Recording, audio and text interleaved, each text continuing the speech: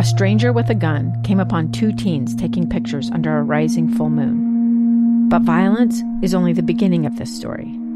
Sometimes I thought, there are no miracles.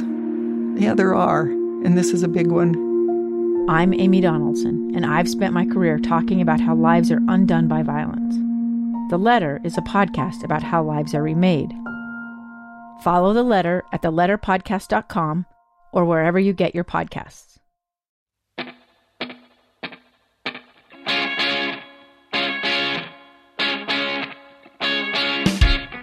Welcome back to First Lady and Friends. We're super excited. Today, it's been a while. I was sick last week. Apologize for that. We pushed a few of these back, and we're really excited today to get going again. Our guest today is somebody that I just met not too long ago. So obviously we're best friends now. Exactly. And her name is Sherry Cutler. Sherry, welcome to the show. Thank you. I'm so excited to be here. So happy you would come. Now, Sherry, your husband just got elected to the House of Representatives here in Utah. I have for a long time wanted to have a show with spouses because it's a unique thing in politics to be the spouse of an elected official. And I don't think we often get that perspective. And so it's been something that I've looked forward to for a long time. So happy you're here. But let's start with you and your story. Tell me about yourself. Tell me about where you grew up. Tell me about your family. Let's go in that Wayback Machine and talk about all that. Okay, great. Oh my gosh, there's so much. Good. That's what we like. Yeah, we're going to try and swing this back onto somebody else. But so I grew up in Utah. I grew up in Davis County, mainly. I'm the oldest of 5 children. I grew up in Bountiful, Utah, and had a great childhood. I have great siblings. I went to Bountiful High School. Played a little basketball. I know, right? Yes. Love it. And then went to BYU and got a degree in business education with an emphasis in marketing. Wow. And then taught high school for a couple of years up at Northridge High. And that was an interesting experience because I was 4 years older than my seniors, right? Wow, yeah. You don't think about this, you right? Do when you do first not start. think about this, yeah. So, but I felt so much older than them. Yeah, which was interesting because a couple of them asked me out. So dear. Oh, wow. I know, yeah. And it's funny because now, some of my best friends in my life are like that age. Right. Just like 4 years younger than me. Anyway, I loved that experience. Loved teaching high school.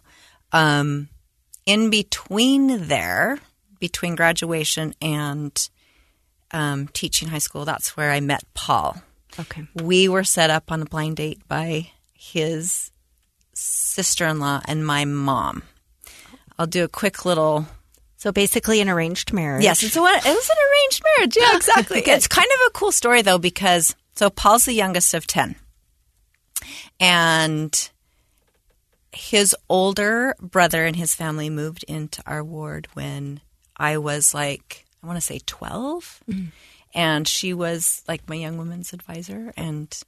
But I never knew that this younger brother even existed, which is probably good, really. Yeah. Right? Yeah. So one day she and my mom were talking and they put 2 and 2 together that Paul had served in my mom's brother's mission in Korea.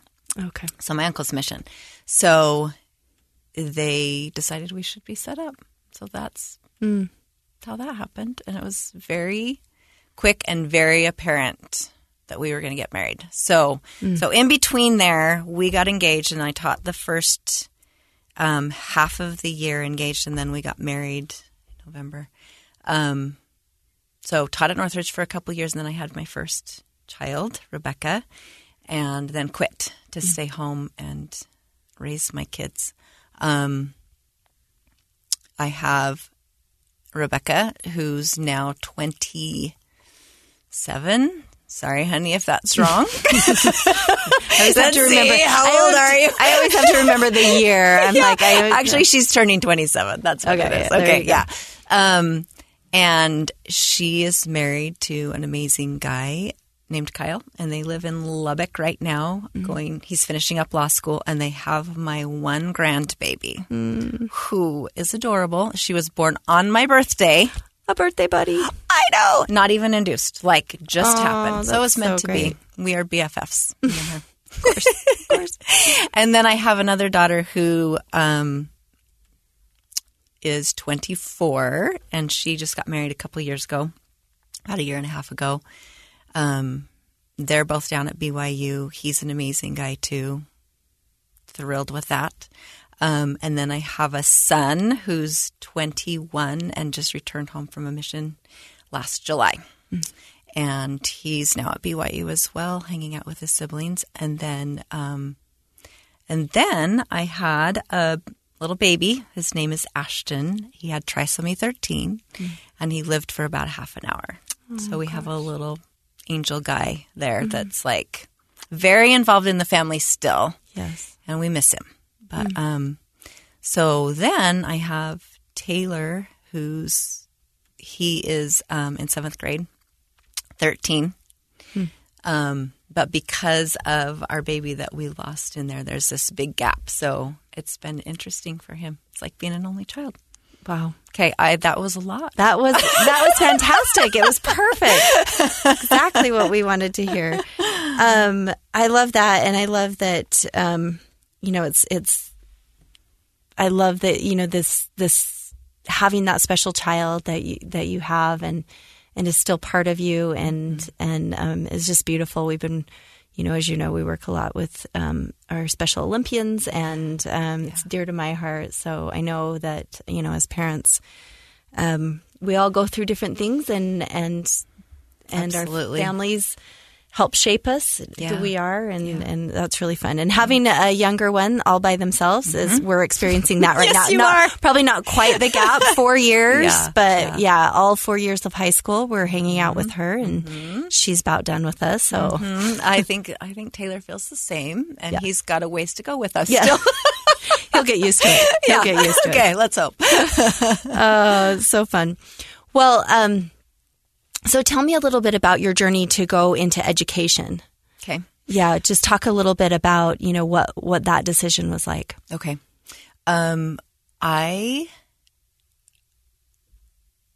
First of all, let me just say, I was just so shy growing up. Like, really? I'm actually an introvert. You would never guess. No, I would not. I know, and everything is so different. Introverts, extroverts. There's so many variables. I feel like. Oh, totally. I'm different in different situations. Totally. I feel like yes. In some ways totally. Me too. Yeah. So, 100%. So anyway, I never really thought about it, and then when I hit high school, I had some amazing teachers, but one in particular that I am thinking of was my calculus teacher and my physics teacher.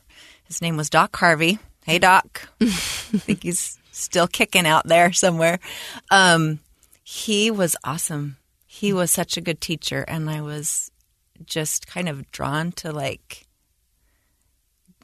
we need better teachers, right? Yeah. We need really good teachers. And then I think I came by it, honestly, my grandmother was a teacher, and my grandfather was a teacher, and then my mother, she taught, it's now Salt Lake Community College, but it was Trade Tech back when she was teaching there. She taught English.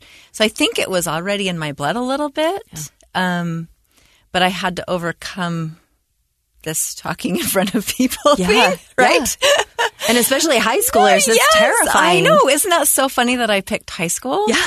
But I love that age. I love that age group so much. So anyway, that's kind of what led me to it. And I love it so much. That's amazing. Yeah. I had a high school teacher, English teacher, that would say he was a PhD. And so, he's one of the smartest people, so talented, that I knew. And he was teaching high school in a little rural high school. Yeah. Just because he loved it. Yeah. And it was so great. And he said, I remember one time people would always ask him, why are you teaching? You could be at any university. You could be doing anything you wanted. Yeah. He was at this little rural high school, and he said, I just really like high schoolers. They're almost like real people, which I thought was really good. They're a little, little half-baked. Yes, exactly. So I always love that. Well, I want to get into talking a little bit more about some of the stuff we've been up to together. Okay. So we'll do that when we come right back. I'm Dave Cawley, investigative journalist and host of the podcast Cold. In October of 1985, a woman named Cherie Warren left work at a busy Salt Lake City office to meet her estranged husband at a downtown auto dealership. She never made it home.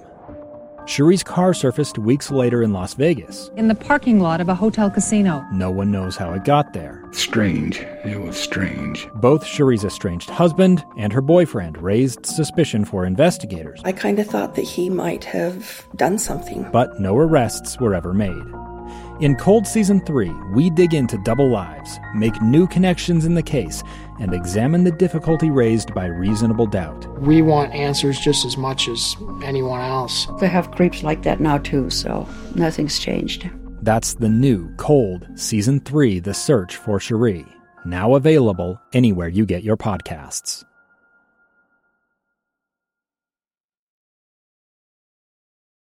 We're back here with Cherie Cutler. She is a new spouse to a new. You're not a new spouse. You're a not a new spouse. You're a spouse of a new legislator. Let's put it that way.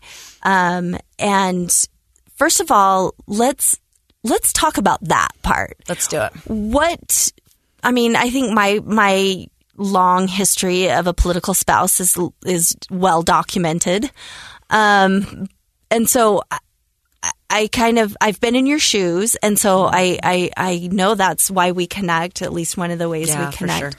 But talk about what that decision was like to run. Talk about, maybe what led up to that, and then talk about how it's been so far. This is your first session. We're almost to the end. Tomorrow's the last day of the session. Yes. We got this. It's time for everyone to go home and relax and calm down. So talk a little bit about, your journey there. Okay. So, first I'll go back to Paul's mother. So Paul, when Paul was 5 years old or 6, his dad passed away. So he was raised primarily by his mom. 10 kids. Yeah. Yeah. And some of them were older than him. Like he has nieces and nephews older than him. It's a whole thing. I understand. We can totally go there. I come from a family of 10. So there you go. Yeah. So yeah. I You get it. You totally get it. Yeah. But his mom, one of the things that she instilled in him was this concept of being active in the community. Mm. She wasn't necessarily like there in person, but if she had an opinion or an idea that she wanted to share, she would write letters to the editor. She would write to her legislators, and just try to stay active that way. And kind of instilled this, like, if you have a problem with something, then maybe we get involved so that we can find a solution, kind of a thing, right? Novel idea. Yeah, I know. It's crazy. Instead of just yelling. Yes, exactly. Yeah. Out into the void or out into social media. Yes. Oh my gosh. Yeah. We both have stories. Yes. Anyway, so when we came back to Utah, we lived in Texas for a while and we came back to Utah. He finished his executive MBA and then he decided he wanted to run for city council. Like he always wanted to, kind of like his mom instilled in him, have a voice and feel like he was making a difference in his community, right? Yep. So he ran and won and did that for 8 years and then took a little break and then was asked to run for mayor. And so we did that for 4 and he was going to run again and filed, and then we prayed about it, did not feel good about running for a second term. So then he took another little break and then decided to run for legislature. And that one was actually, he kind of always wanted to do something at the state level after having such a great experience at the the more local level, right? Yep. And with that experience, having been, the local level and being able to transfer that and understand where the local people are coming from and then take that up to the state level. So that's kind of, he'd probably be able to tell you more, but no, and I'm sure that decision together, I'm sure. Yes, for it's sure.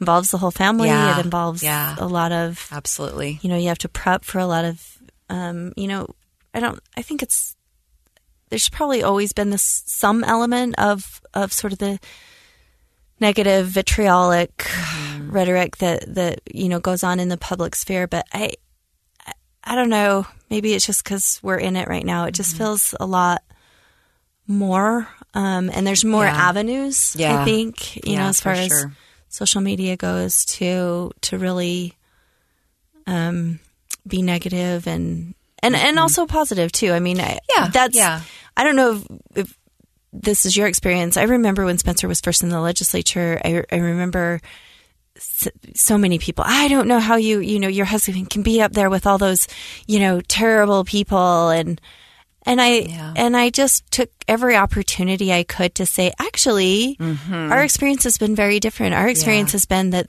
these are some really incredible people. Yeah.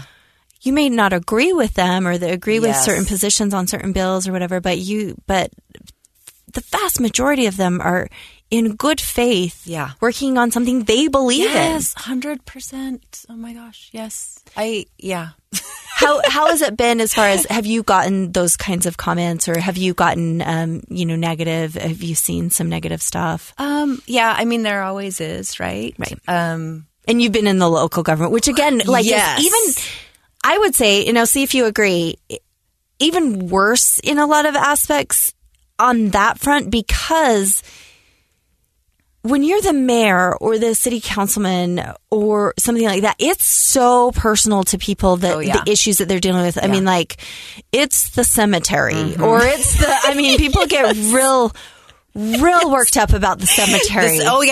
I'm telling you, we had a cemetery thing going on in Centerville too. It's a thing. It's a thing, Abby. Not just in Fairview. No. The weeds, we had the deer. We had a deer thing going on, eating people's tomatoes. Yes. Stuff. Right? It's important. And I always thought, I always have this moment where I'm like, I wish that's the most upsetting thing that in my life. Yeah. Oh my gosh. And that my tomatoes were being eaten by deer. That would be, my goodness. Yeah. If I could get that upset about something like that, wow, life must be pretty good. Exactly. I had this one experience that this totally goes to what you're talking about. I'm not going to say the exact specific situation that was going on because I don't want to throw anyone under the bus, but there was, it gets hard sometimes. Yeah. Right? Yeah. I might even get emotional. Anyway, stuff was going on and there lies, people say things that aren't true and all of that. So super fun. And I remember having this moment shortly thereafter, after coming through the other side, and the current president of our country, his wife and his wife and daughters were under attack, and I did not vote for this president, but I have such compassion for these families. Yep. Do you recognize this is these girls' daddy that we're talking about, or the girls themselves? And I just want people to remember that. For the most part, people are just humans. Well, all of them are humans, but they're just humans, and they're all trying to do what they think is right. There are outliers for sure, but remember that they have families and the humanity of it. Oh my gosh, I'm so glad you brought that up. And that, I feel the same way. I've met, Democrat presidents. I've met Republican presidents. I've met, Democrats in the legislature, Republicans. I'm telling you, all across the board, I that's why, for Spencer and I, it's been like I don't love the label of party because to me, again, it is exactly like you said, it's humans. And, whether we disagree or, whether we agree or whether we violently agree, right? yes. There's that. Or violently disagree. Yeah. We do have to remember that, and that's why I love to do this podcast. And I'm so glad you brought that up. And it's why I wanted to have you on here, because I want people to understand, this point of view. Yeah. That regardless of whether you agree or disagree with somebody, they do have families. Yeah. And they do have dearly held beliefs. Yes. Yes. And also that some of the things you hear, before you lose your mind. Yes. Ask, oh my goodness. Yes. Ask what the real story is, because for the most part, it's usually not what you heard. Right. Even if you hear it from a beloved church member. Yes, exactly. Yes. It may not be true still. It may not and not be to true. throw them under the bus either. Like sometimes we don't know where the source is.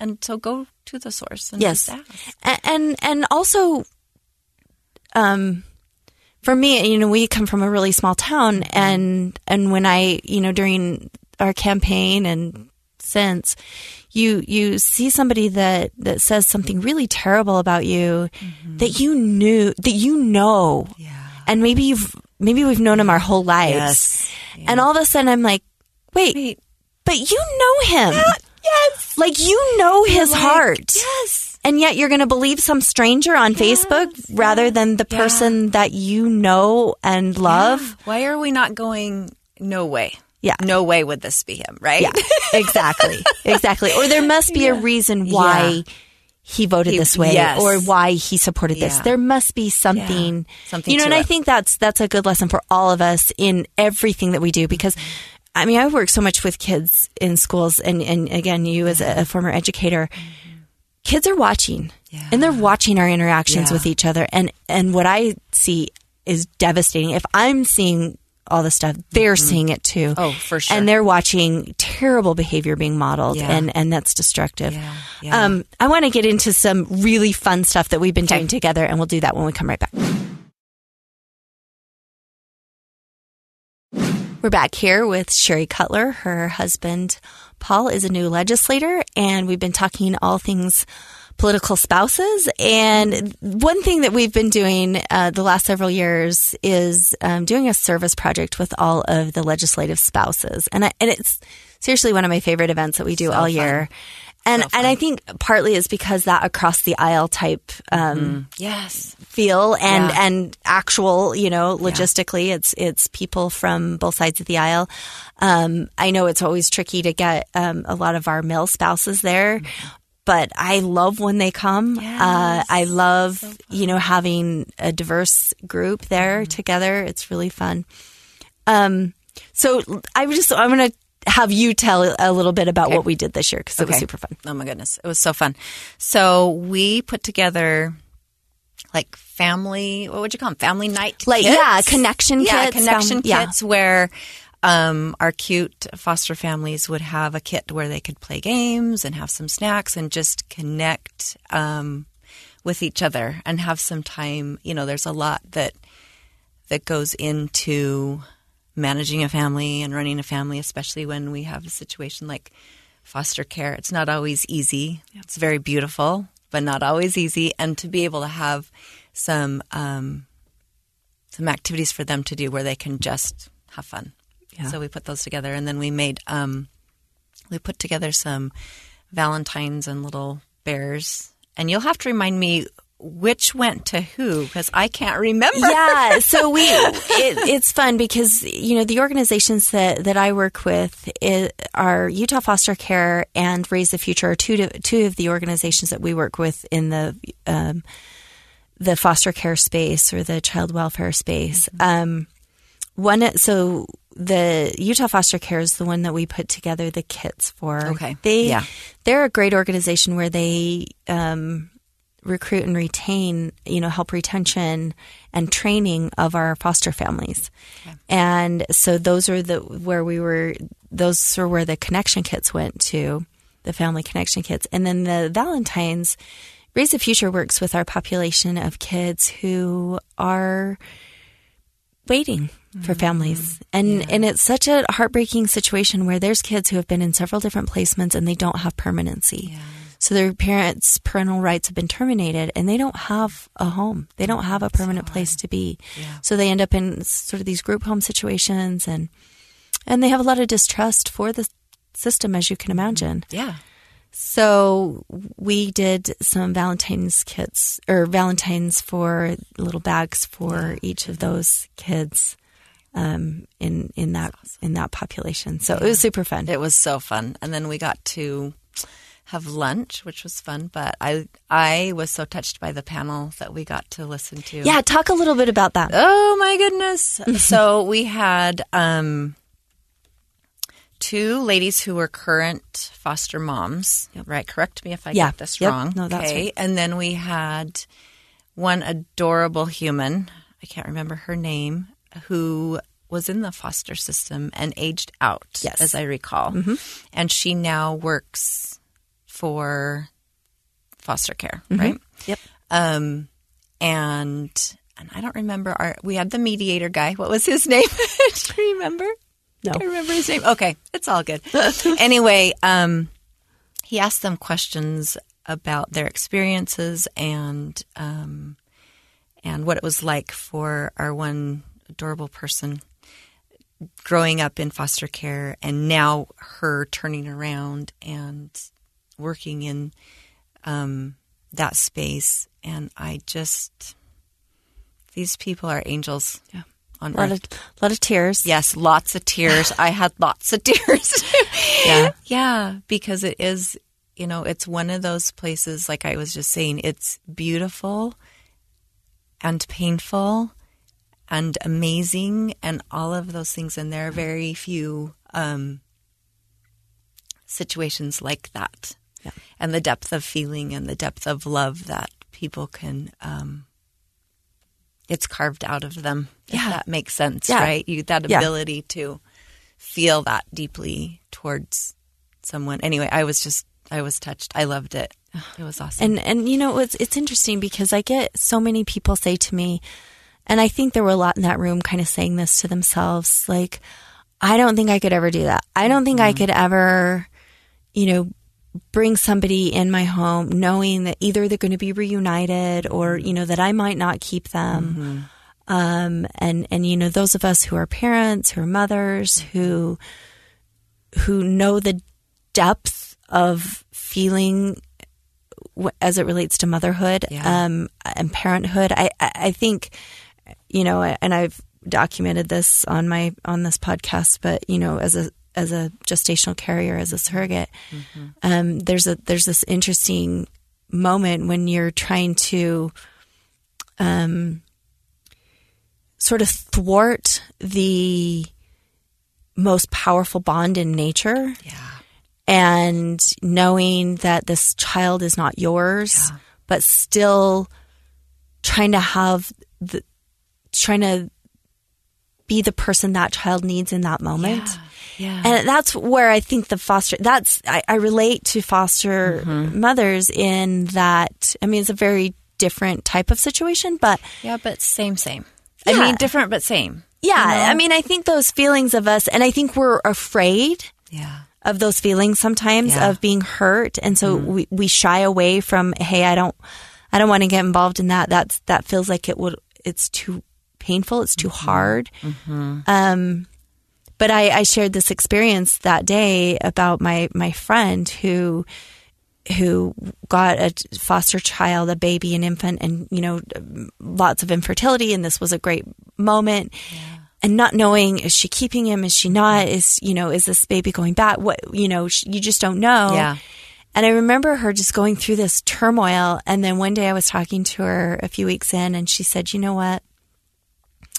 She's like, I finally came to this really peaceful moment where I could say, it doesn't matter whether this child is leaving or staying, because what this child needs right now is all the love I can give him.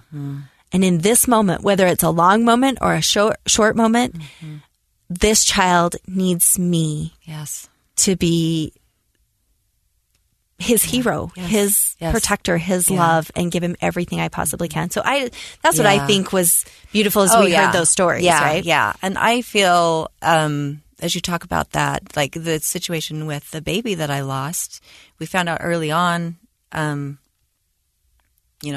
he wasn't going to live, but we didn't know when. Oh, gosh. So we're carrying a baby, and the idea that I could lose him at any time during the pregnancy, and having those same feelings, like it's like, all right, well, right now we're going to connect. Wow. Right? And it's similar to being a surrogate. Like, okay, this is where we are right now. We're going to connect. We're going to give all the love. We're going to spend all the time we can, rather than worrying about future. Yeah. Right? Yeah. And just do the best we can to connect. Yeah. The other thing that I loved that you talked about at that event was the concept of there are so many ways to help. Mm-hmm. Right? Yeah. Like maybe the fit is not that you become a foster parent, but maybe the fit is that you support your support system. And interestingly, many of us go to church around here and we have similar things set up.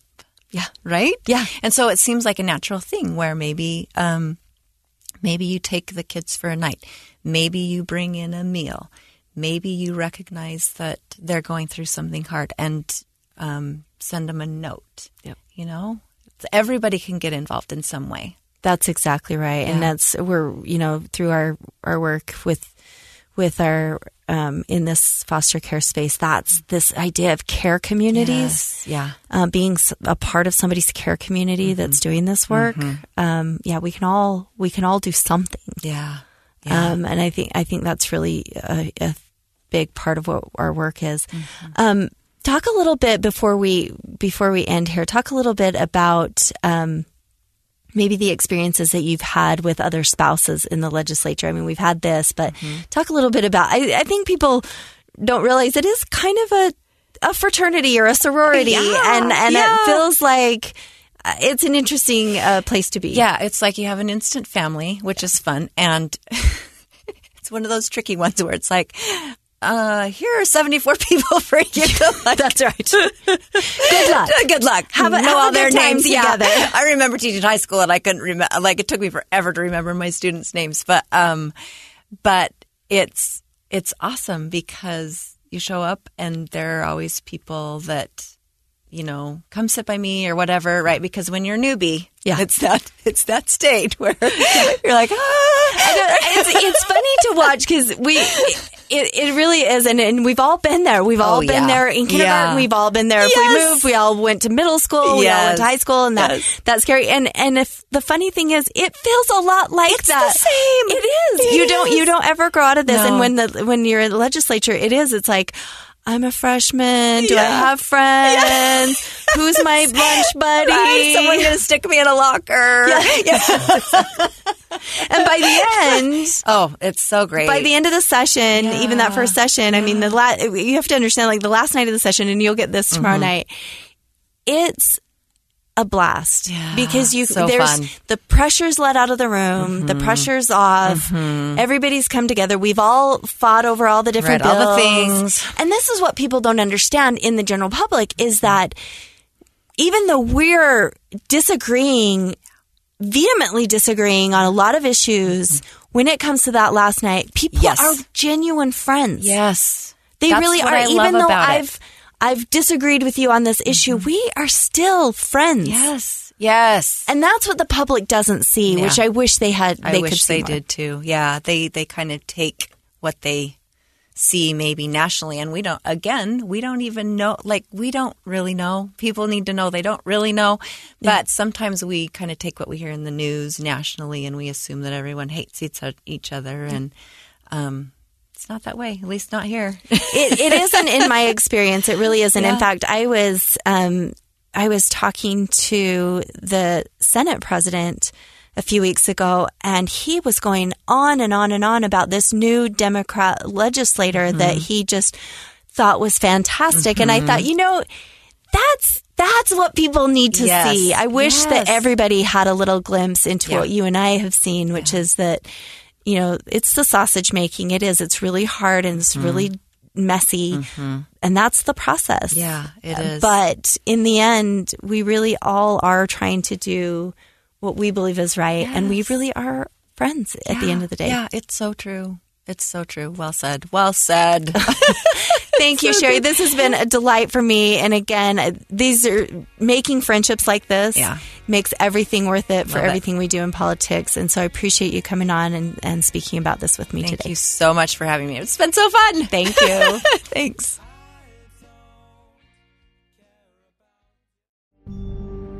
A gun in the face. Then all of a sudden they all kind of lined up. They pointed their guns at me. And this is the point where I thought, I'm going to die today. Started 2 years of horror for an American in Venezuela.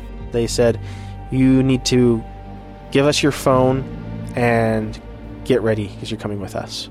I'm Becky Bruce, and I spent a year researching and piecing together Josh and Tammy Holt's story about their ordeal in a notorious prison. That's when everything started to turn bad. We had another pound on the door. Boom, boom, boom. And there was the police once again. You can binge all of the episodes of Hope in Darkness on KSLPodcasts.com or wherever you get your podcasts.